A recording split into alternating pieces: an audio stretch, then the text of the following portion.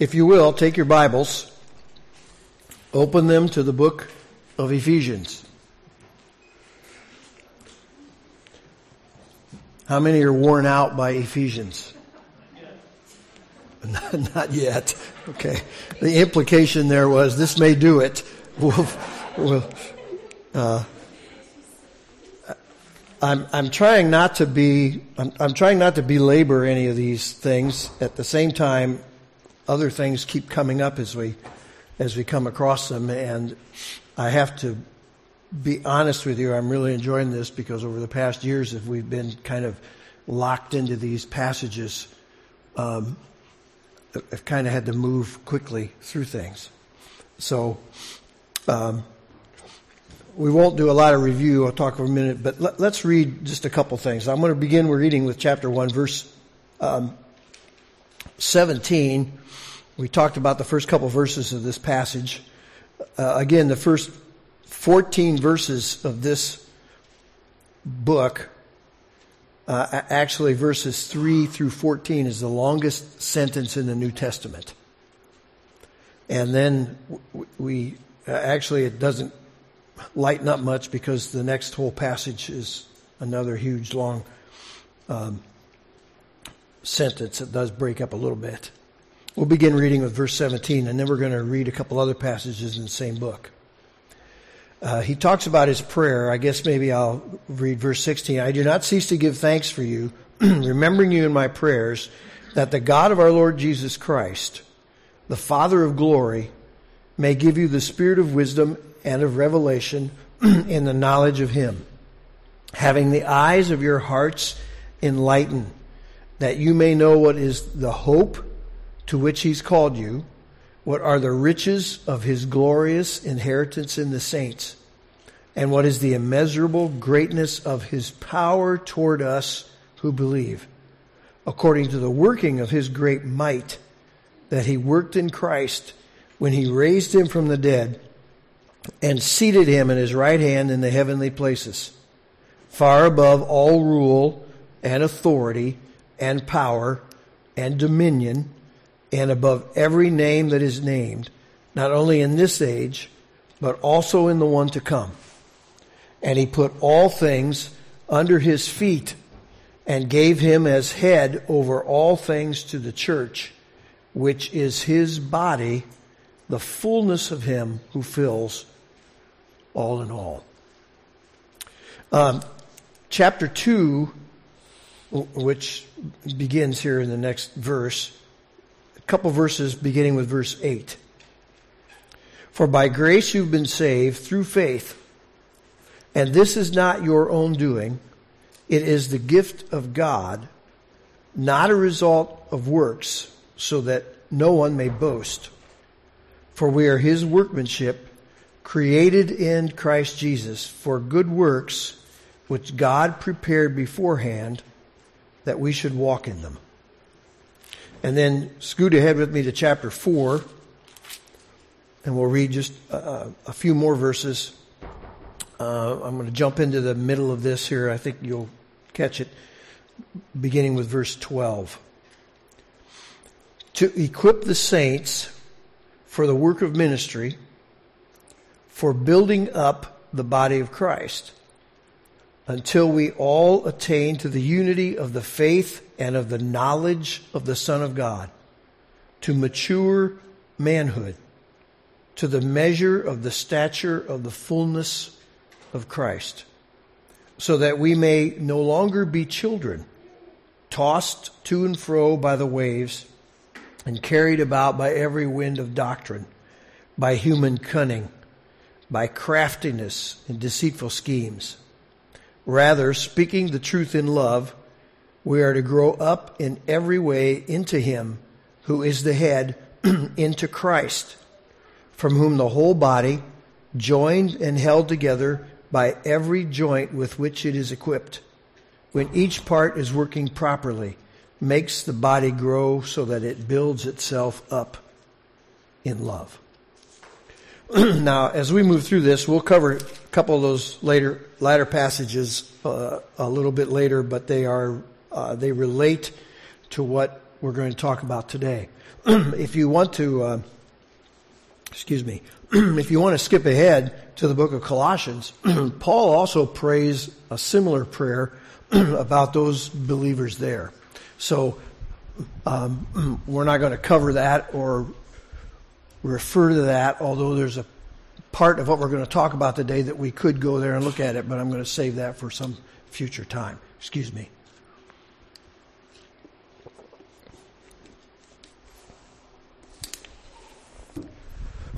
All right. Hopefully that will help. All right. So last week I shared the reason for Paul's prayer was the faith and love that he perceived in those Ephesians. We talked earlier about what being sealed with the Spirit was. I'm not going to go back in over all of that again. But as we looked at it, we could see, Paul says, for this reason, because I heard of your faith, that he said, I'm giving thanks for you, and then he goes on, I'm going to pray for you. Well, here's another reason. And that other reason is all of these things that we just read, that we looked at in the previous verses. I guess we didn't read them this morning for sake of time.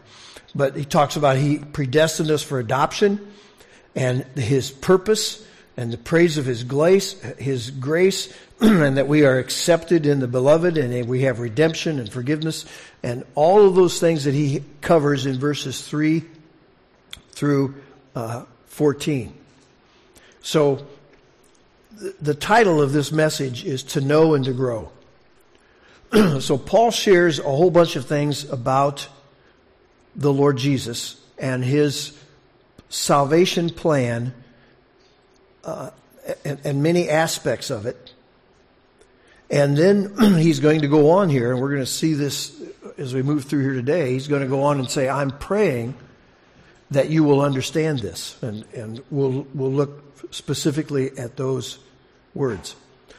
So, to grow, we must know.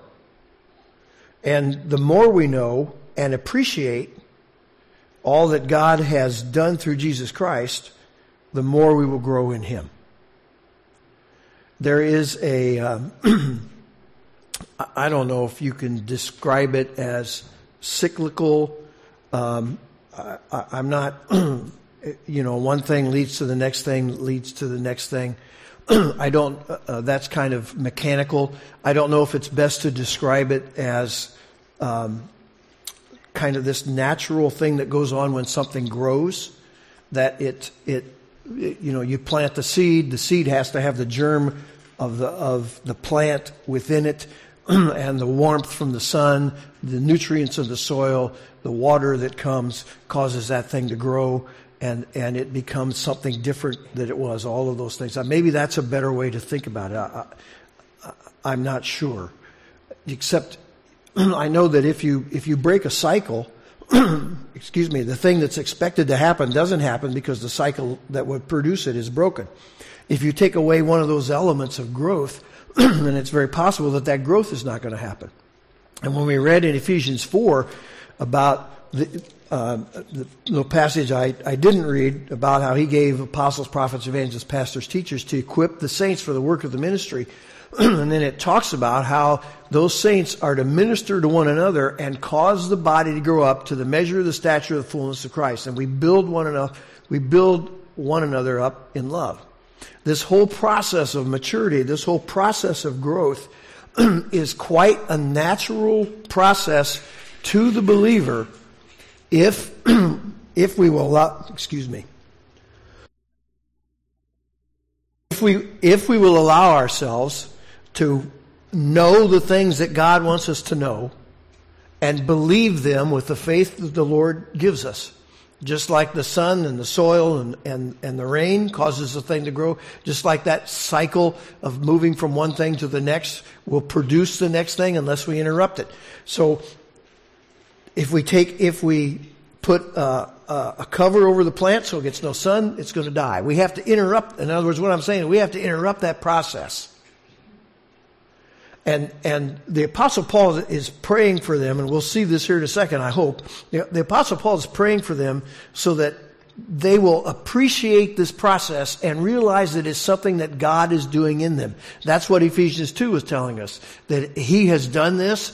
We haven't done it. We can't boast about it. It's something that He's done, and He's going to continue to do it. And He's created these things, and all we have to do is walk in them. I have a difficult time whenever I read that passage that we walk in them, that I don't start playing with my fingers and walking along. So to grow, we must know. And the more you know, the more you grow. And the more you grow, the more you know. Now, it's not just a mental thing, and we'll talk about that here. So, in verses 15 and 17, I didn't read to you. I'm in the wrong chapter. Let's get back to 1 there. I didn't read to you all of these, but in verse 15, he uses the word Lord Jesus, and in verse 17 he uses the word Lord Jesus Christ. He uses that terminology. So Jesus is the object of our faith. And I think we need to understand, because sometimes there's some doctrinal confusion out here. Deity implies sovereignty. What kind of God might we have who cannot rule and control and do? I mean, the reason we pray is because God can and does intervene. And this whole thing that we talked about, we spent quite a bit of time talking about in those first verses about God's wonderful plan and how it was that plan was put into place before the foundation of the earth, before we were born. God had all of these things worked out, knew where we were going to be, knew what we were going to do, and ordered all of these steps for us even before we were conceived. You cannot separate, as some do, Savior from Lord. Now think with me, folks. Salvation is not received in parts, as some have and do teach. And so there's no concept of making Him Lord later.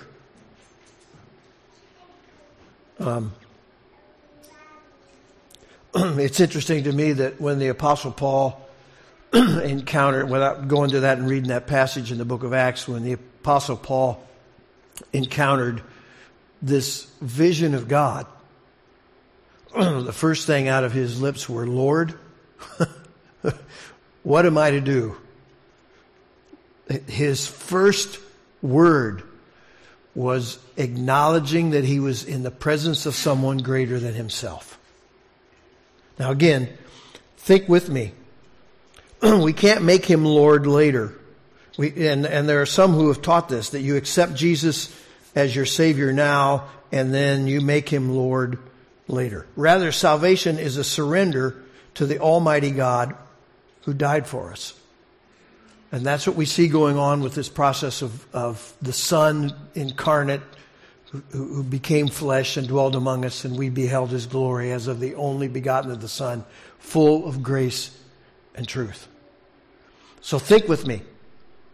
This whole business of me accepting Him is backwards. It's not me who accepts Him. It is Him who accepts me. And I am only acceptable to Father because of the work of Jesus Christ. Jesus paid it all, and all to Him I owe. He's Lord. So it's not a matter of me. Folks, anyone you invite in, you can kick out. And when you invite them in, you're the boss.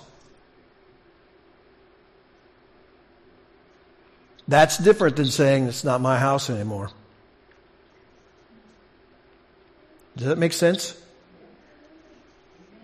And for too long we've confused this because we don't want to really challenge people with their sin and the fact that there is nothing that they can do.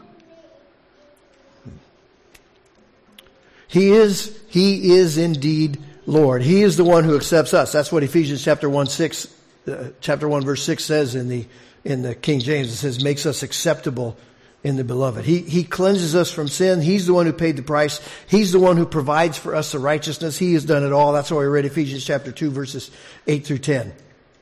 If he is not Lord, on what basis do we yield? He's not our equal.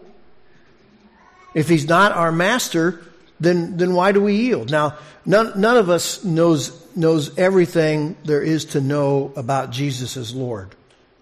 We're just all working. I want to read to you. Where's my book? I want to read to you this passage here. I was going to try to write this down, and I decided that it was easier to read it because it was going to take me. When I got done writing it, I was basically going to be copying, and that's kind of not a good idea. So it's just well said. Granted, this is from John MacArthur's commentary on the Ephesians. Granted, no person receives Jesus Christ with a full understanding of all he is or all he requires as Lord of those he saves. Many Christians come to Christ with only the barest idea of his sovereign deity and what it means to belong and submit to him, but they are willing to submit. Now, I'm going to interrupt this here. Well, let me read on. But they are willing to submit, and he gives a bunch of references I won't read, to give up all they are and have, and to leave all and follow him. I submit to you that if that willingness is not there, they are not a believer. If they are not willing to submit, to give up, and to leave all and follow, they're still in the process. And can that be a process? Yes, it can. And I can't. This is not a scientific thing, where you can put one part of this and one part of that, and these two molecules come together and make a third. It's not that kind of precise sort of thing. I find it interesting that when Stephen is stoned, the Apostle Paul is holding the cloaks of those who stone him. Now, I don't want to read more into this, but I've often wondered what was going through the Apostle Paul's mind. Remember, I already referred to the fact that the moment the Lord appeared to him, he said, Lord, what do you want me to do? There was immediate brokenness to him.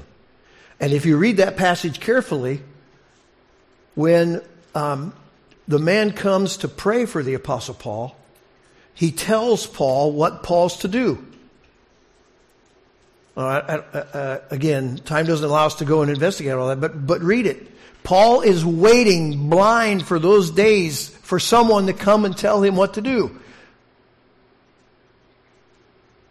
And when that man comes and says, Paul, I've called you to take the gospel to the Gentiles and to kings and to preach, then Paul immediately begins up and goes and does what he's supposed to do. So I'm in my thinking, and again, you can disagree with this because it doesn't say it plainly, doesn't say all this plainly from Scripture.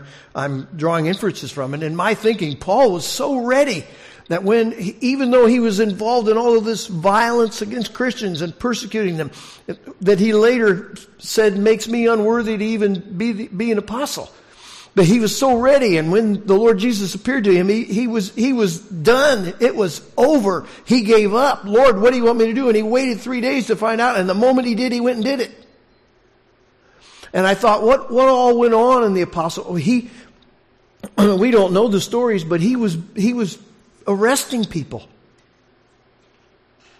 What was that like? One story we do know was he held the cloaks of those who stoned Stephen to death. You know this is in your Bible, don't you?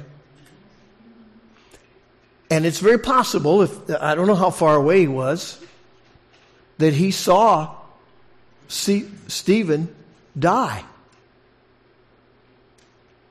Where Stephen's testimony was, he looked up and he said, I see the Father and the Son standing on his right hand. So it was kind of a long way around to come back to this.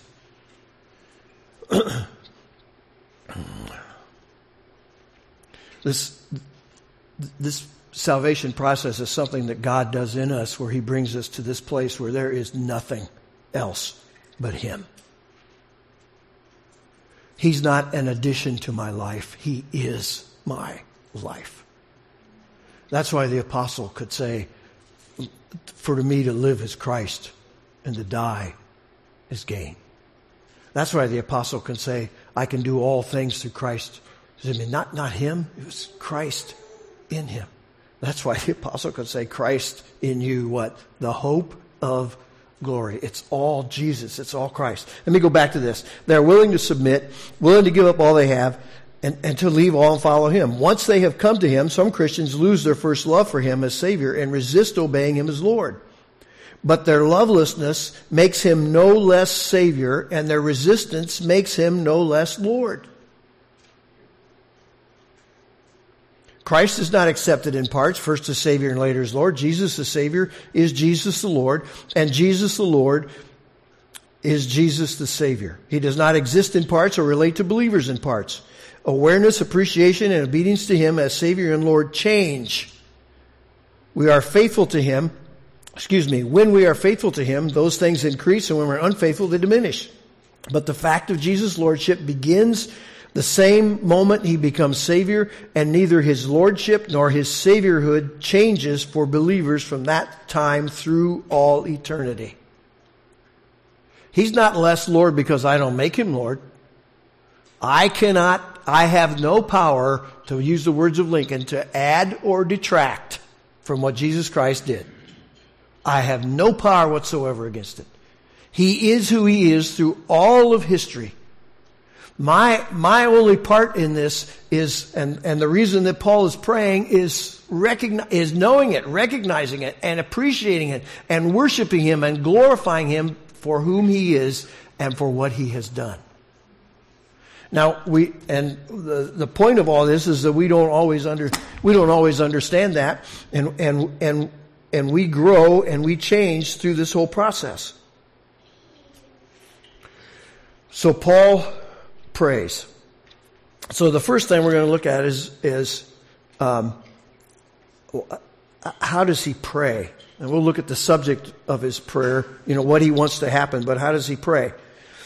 He says, I make mention of you in my prayers that the God of our Lord Jesus, the Father of glory, may give you the spirit of wisdom and revelation in the knowledge of him, having the eyes of your hearts enlightened, that you may know.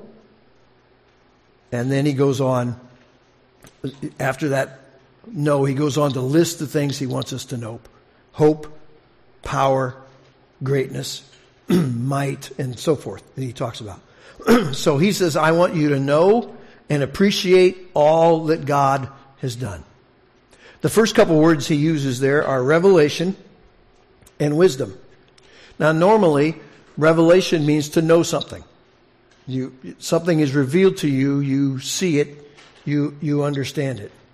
Wisdom is the application of that knowledge.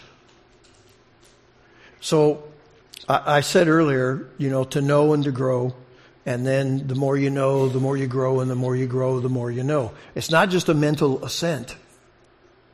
Growing is a change. There is something happening. So we make application of what we know. It's not just a mental thing. Change is involved. It changes our thinking, and there's more other scriptures here. I can't give them all this morning. We're going to run out of time. It changes our thinking, and it also changes the way we act and the way we live. Christians are always changing from who we are, from who we were, from who we are, to what the Lord wants us to be, made in Christ's image. And that's why he says we're his workmanship, and he's created these works for us to walk in. That's why later in this same book, and by the way, it's in other epistles, and we'll look at some of those later. Later in this same book in Ephesians 4, he talks about how we're going to grow up into the image of Christ, become mature. It says become a mature man, but it means a mature person, a mature believer. That we, in other places, that word mature means final and complete. So there's always this changing that goes on. And it's Him that's doing it. We are His workmanship, so He's the one who does it. It's not based on our works. We don't get down on our knees at the end of the night and say, Lord, you see the good stuff I did today? Okay? So help me have a good night's sleep because I was a good boy today. That's not how it works. I reminded that little old lady. That's not how any of this works. Okay, I'm going to have to get that ad back out again if I can find it. I'll make a note on my phone. Some of you watch that ad too. All right, so we'll go. All right, too much cultural stuff. Let's go on. All right. So Paul prays that we would know and apply what? Jesus. Verse 17. All right, so that we'll know Him. He says, I'm praying the God of our Lord Jesus Christ may give you a spirit of wisdom and revelation in the knowledge of Him, so that we may know Him and what we already have in Him. All of these things that are in the beginning with verse 3, and then he's going to give some more things here that come that have already been done. 2 Peter chapter 1 verse 3 says that He has already given us what? All things that pertain to what? Life and godliness. Already done. And we also talked about earlier how much of this is in the past tense. Look with me at chapter 2, verse 1. And you were dead in trespasses and sins, in which you once walked, following the course of this world, following the prince of the power of the air, the spirit that is now working in the sons of disobedience, among whom we all once lived in the passions of our flesh, carrying out the desires of the body and the mind, and were by nature children of wrath like the rest of mankind. But God, being rich in mercy, because of the great love with which He loved us, even when we were dead in trespasses, made us alive together with Christ. By grace you've been saved. And I could read on and we'll get back in the passage already. All of that was past tense. All of it. He's writing to these believers in Ephesians, in Ephesus, and the others to whom the letter was passed to. He's writing to believers, and all of it was past tense. You were dead. You did walk this way. But thanks be to God who did this. Past tense. So it's all past tense. So he's praying here so that we will see when it talks about the eyes of our heart. In that culture, your heart was where you thought. In this culture, we think it's our brain. You know, we think we think with our brain. I'm not going there. So, but in that culture, the heart was the seat of cognition. And all of the things basically that made a person a person. Having the eyes of your hearts enlightened. And then he goes on to talk about hope. So, why does he do this? He does this because he wants them to grow. Now, follow with me here a little bit here as we close this up. Then, as now, some believers are always floundering about for some missing ingredient. Some experience to confirm the love of God. We don't do altar calls here, and the reason we don't do them is because I'm absolutely positive that one that's not in Scripture. Two, it creates this false thing, and I've seen people go to the altar multiple times because they were always missing something. So one, they were never really saved in the first place, or two, they never really knew what being saved was. And if all we ever talk about is being saved and not what it is, of how to be saved, not what it is to be saved, they're never going to really understand what it is. And I'll talk more about some of the ramifications of this. So people are all the time, or some people are all the time trying to confirm the love of God and experience something new. And so there's always this longing and there's grasping for this other thing. Often this leads to legalism and this unbiblical self-denial where folks are trying to gain God's approval. I want another blessing. I want another experience. I'm going to do this, so God gave me a great experience, so I did that the last time, so I'm going to do it again. Almost every denominational sidetrack and rabbit trail starts that way. I don't have time to go there. But you stop it. You stop and think about it. Folks, every Sunday I depend upon you to do some thinking. I hope that's not a mistake. Secondly, so this hunger, I go back to this hunger and this dissatisfaction is what goes on. This yearning for some missing agreement. Secondly, leads to a dependence on experience and emotional high. And we need that because that confirms the Lord's love and acceptance. And too frequently, our churches feed this dissatisfaction. We get manipulated. They feed the dissatisfaction so they can fill it with something they have. Come on. You know that all advertising is like that, don't you?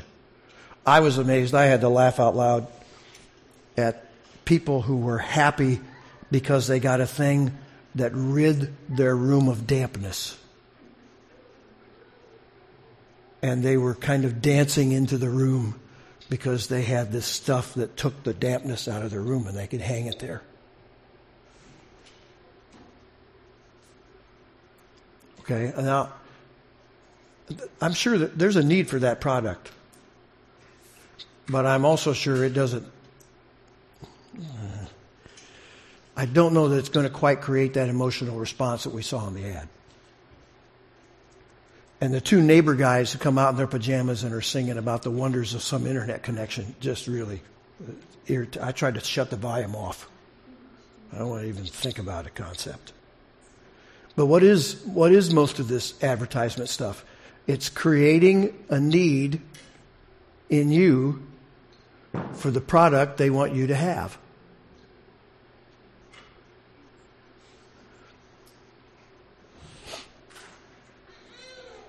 Now there's a place, now think with me, there is a place for telling you what my product can do, because if you have a need for it, you're going to want to know that so you can use it.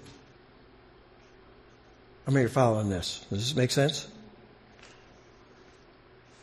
I want you to see that's what the Apostle Paul is trying to say. So look, you got a need. Your need's already been solved. Right here is the product. Here is what Jesus Christ has already done. And that's what he's trying to show these folks. Too frequently, our churches feed this dissatisfaction so they can fill it with something that they offer. Serve the Lord in our ministry. You know, make sure you're here on Tuesday nights or Thursday nights or Sunday mornings or whatever it is, because if you're going to serve the Lord, you need to do it in our ministry. Or make sure you don't miss the next time to come so you can be blessed by our musical performance. Ministry. When numbers become vital and increase the sign of God's blessing, we get led toward unbiblical practices that lead people astray. And it leads on a cycle where we have to continually provide more entertainment, more emotionalism, and more things to do corporately.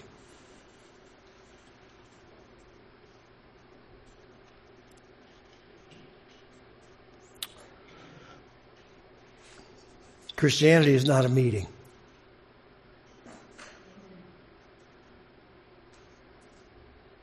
So I'm covering lots of ground here and lots of basis here. And what you say, preacher, why are you always saying this stuff?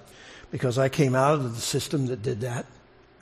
I have friends people who used to be friends in those same systems who will defend them, who give their lives to them and their energy to them and their thought to them and think it's the biblical process. And they're wrong. And I'm constantly asking myself, folks, this is not about me, but I just want to tell you what I think. I'm constantly asking myself, Lord, how can I do that? Sometimes I challenge what people think, and they get irritated at me. And they don't like me. And that bothers me. I'm going to do it anyway.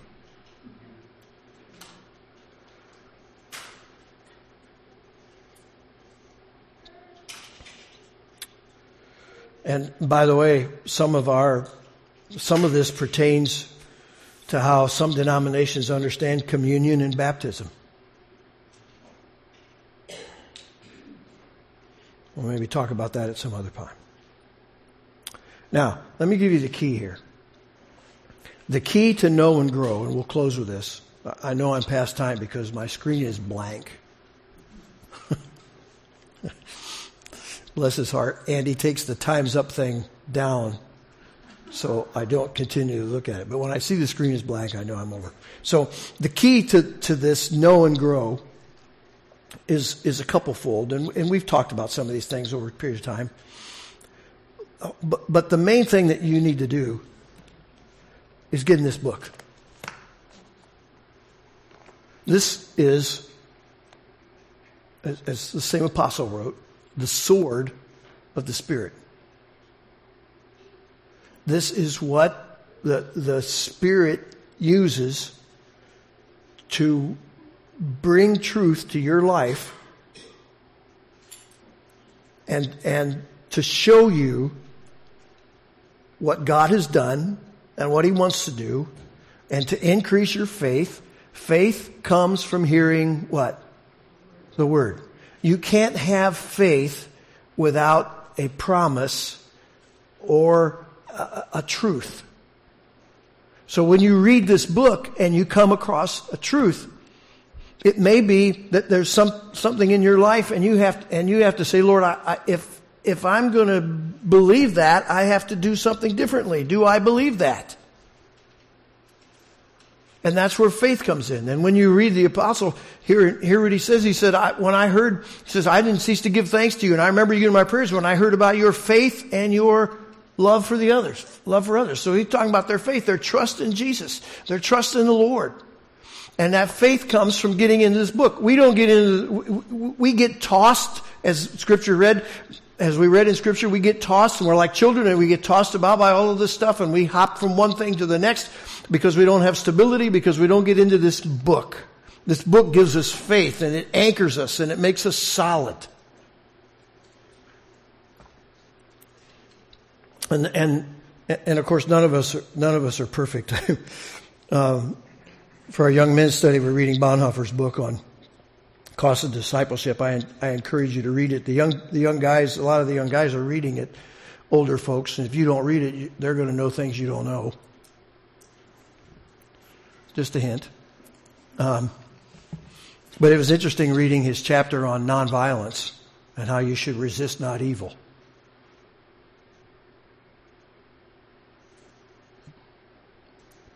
Now, if you know the history of Bonhoeffer, you know that he was involved in the plot to assassinate Hitler.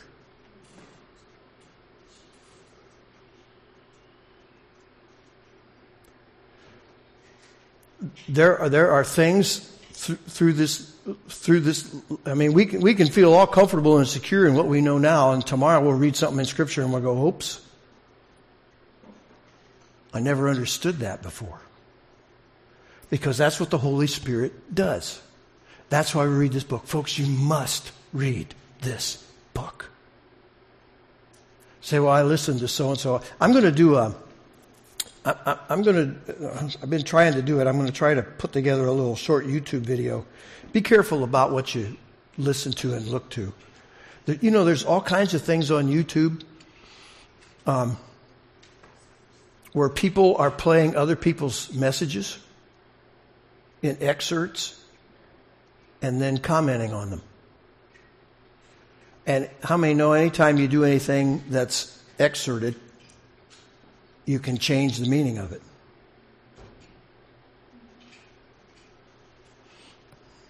Well, that's no good way to do it anyway.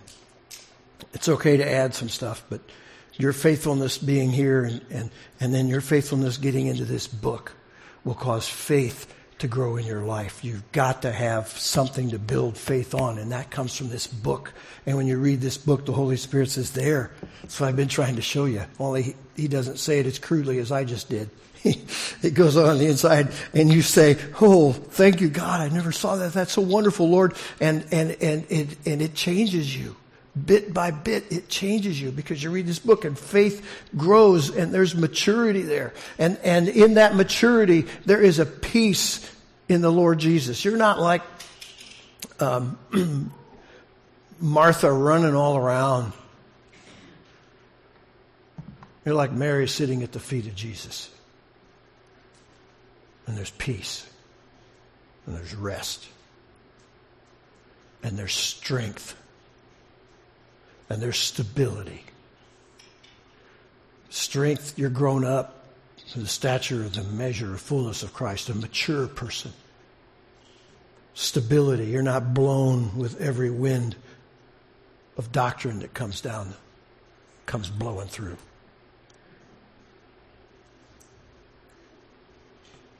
To know and to grow. Get in this book. Heavenly Father, we look forward to more of what Paul prays for these people, where he talks about their hope and your power. And I pray that as we read through these scriptures in these just few short verses in the days and weeks to come, that you'll increase our faith, that you'll cause us to be strong and stable, that you'll realize, Lord, that we'll realize, Lord, how great and mighty your works that you have already done on our behalf. Open the eyes of our understanding. Open the eyes of our heart. Give us wisdom. Help us see. And Lord, if we've been tossed and hungry and dissatisfied, let our dissatisfaction be fed on feeding on your word. Let our hunger be satisfied by looking into the holy scriptures that you have given us, which are there to make us wise and to give us reproof and correction and instruction. I pray these things in Jesus' name. Amen.